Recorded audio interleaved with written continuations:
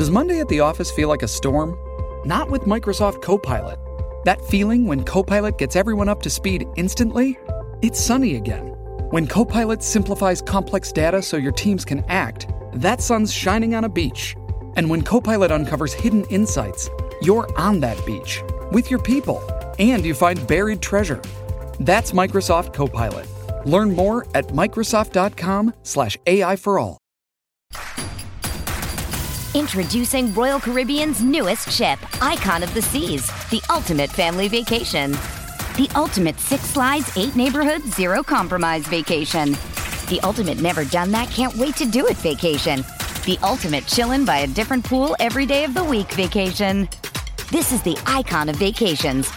Icon of the Seas, arriving in 2024. Book today. Come seek the Royal Caribbean. Ships Registry, Bahamas. Getting engaged is a moment worth cherishing. A one-of-a-kind ring that you design at Blue Nile can help your love sparkle. Just choose your diamond and setting. When you've found the one, you'll get it delivered right to your door. Finding the right engagement ring can be nerve-wracking. At Blue Nile, you'll have the expert guidance needed and a diamond guarantee that ensures you're getting the highest quality at the best price. Cherish all of life's moments and save up to 30% at BlueNile.com. That's BlueNile.com.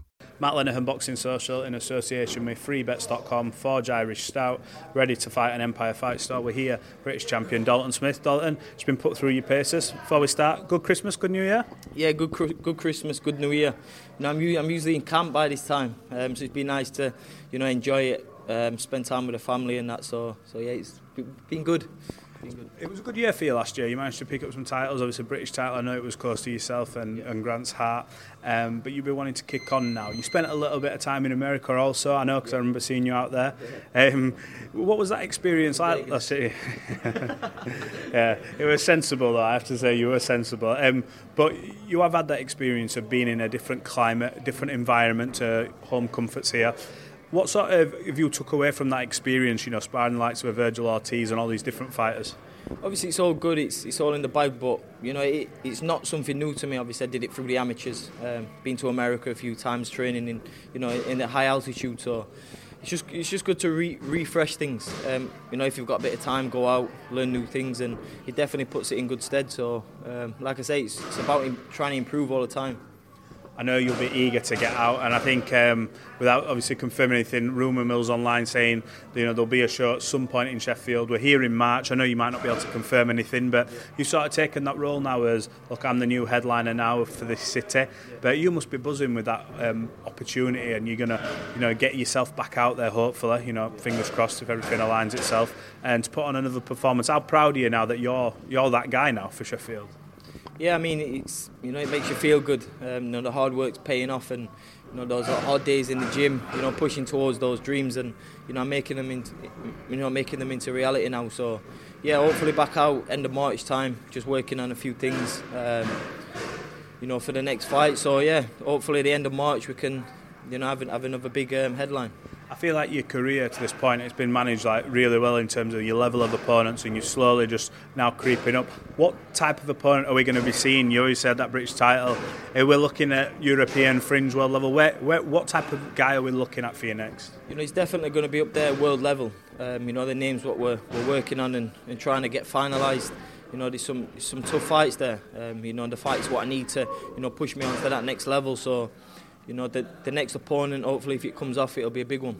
You were there over in, I saw you, I think I had a chat with you in San Fran because you came to watch Devin Haney against Regis Prograis. I know you were out there obviously supporting the boys over there, Junaid, Sonny Edwards. What was that sort of like over there? There was a lot that went on that fight week actually. There was a little bit of a viral video, a bit of a ruckus.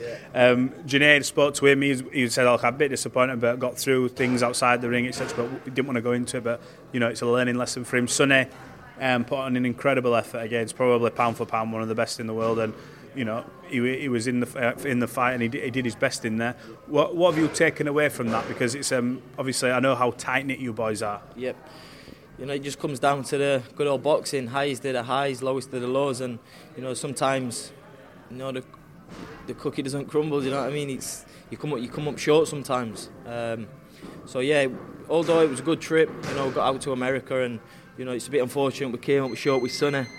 Junaid, like he says, good learning fight for him. Learned a lot from that, and it'll put him in good stead for the next one.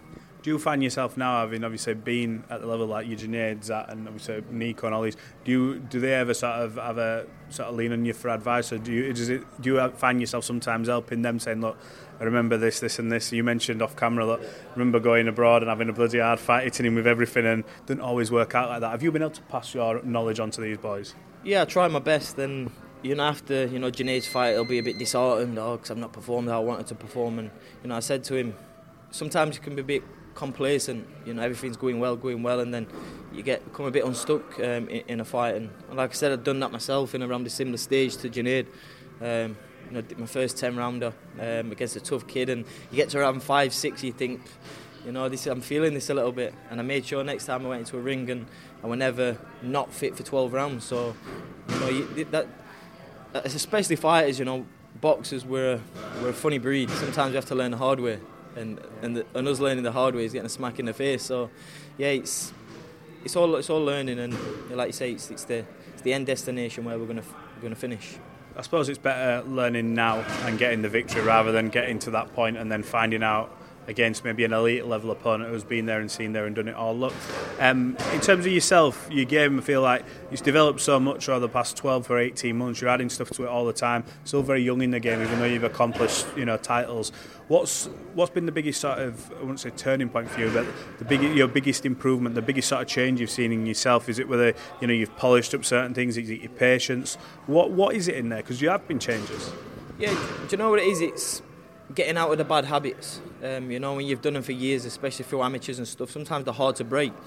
But, this is why we have a certain amount of fights. We don't rush it too much, because every fight you have is a little step up. So then you need to step up your game every fight until you get to the world levels, and and still again you're still improving every fight. So, like I said, nobody's a finished product. Every time they go in the gym, every time they have a fight, you've got to learn something. And I'm at that mature age now where I'm understanding that I've got to learn. I've got to be in the gym. Not that I'm not ever in the gym, but you've got to work on your faults. You've got to sit, watch yourself, look where your mistakes are, and improve on them. And that's what it's about. So every time I go in the ring, my opponents step up, and so do I. But you're at this point now. You're building yourself up again, so you're building yourself to be this number one guy in Sheffield. We've seen it over the years with the likes of Kell Brook and in Yorkshire, especially with you, Josh Warringtons. But how far do you believe you are off reaching the heights of world level? Know where you're at now, and you still need the fights. But are you looking, maybe after this 12 months is done, or maybe back end of this year, you're knocking on the door of them sort of fringe world level world titles? Yeah, I think definitely towards the end of the year I want to be definitely pushing on to those big fights, the world titles and stuff. So, you look at the 140 division, it's stacked. What are the names that stand out to you? You must look now and go, you know what, I would love that fight, because whether it be domestic or at title level, look at them names now, and you imagine bringing your Tiafimas, all these other guys. You imagine bringing them over here, or you going over there. How big that would be. That's it. You look at every sanctioning body, every world title, every name is as strong, could be in the top pound for pound. But for me, the weakest one at the minute is Roller.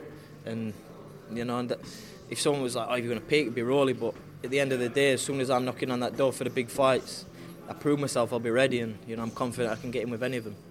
What did you make of his O'Hara, Davis and Barroso? Whereas on the other night, O'Hara, he's come out and said, look, made a mistake, got caught for it, you paid for it. Barroso, even at that age, he proves, doesn't he? The last thing to go is power, and he executed it well. What did you make of it? That's it, and like you said, he can't buy experience. It was good for O'Hara. I like O'Hara. He's always been respectful, good guy. Always said nice things to me. So, I actually like O'Hara. Just a shame, it didn't go the way he wanted to. But like I said, that's boxing. We make mistakes, and like I said, the mistakes for us is getting put on his arse. But it's how we come back, how we learn from them. You two ever dance? You think you two ever share a ring? It's we're the same weight. It's a possibility. We sparred in that before, but like you say, you can never say never. When you go to them big shows, obviously San Fran, Haney, Prograis, what do you take away from that? Do you sort of look at the event and how it's done, picture yourself there, take away what you would do, wouldn't do? What's it like being an experience in these mega events? Because now you're learning to be that lead guy, the guy who's carrying a show. Seen obviously Devon do it, obviously Sonny and Bam. What do you take away from these big events? Just keep working hard. obviously I'm not at the destination I want to be at yet. You know, and the pinnacle is, you know, the big nights with the likes of Devin Haney and Ryan Garcia, you know, selling out Hillsborough Stadium. You know, that's what I'm pushing towards, and you know, these are the big fights I'm going to be in. Is that the pinnacle for you? You know, when people talk about where they want to go, because it's always your Vegas gym. Is Hillsborough that for you, or is it that as well as America? How does that work in your mind? I think number one's definitely Hillsborough. You know, wanting to do that for so long and to finally materialise it'll be a dream come true, and you know, the cherry on the top of my career. But you know, once I've accomplished that, we'll get a big fight in Vegas, tick that off the boxes, and like I say, just keep working hard and you know, chasing my dreams.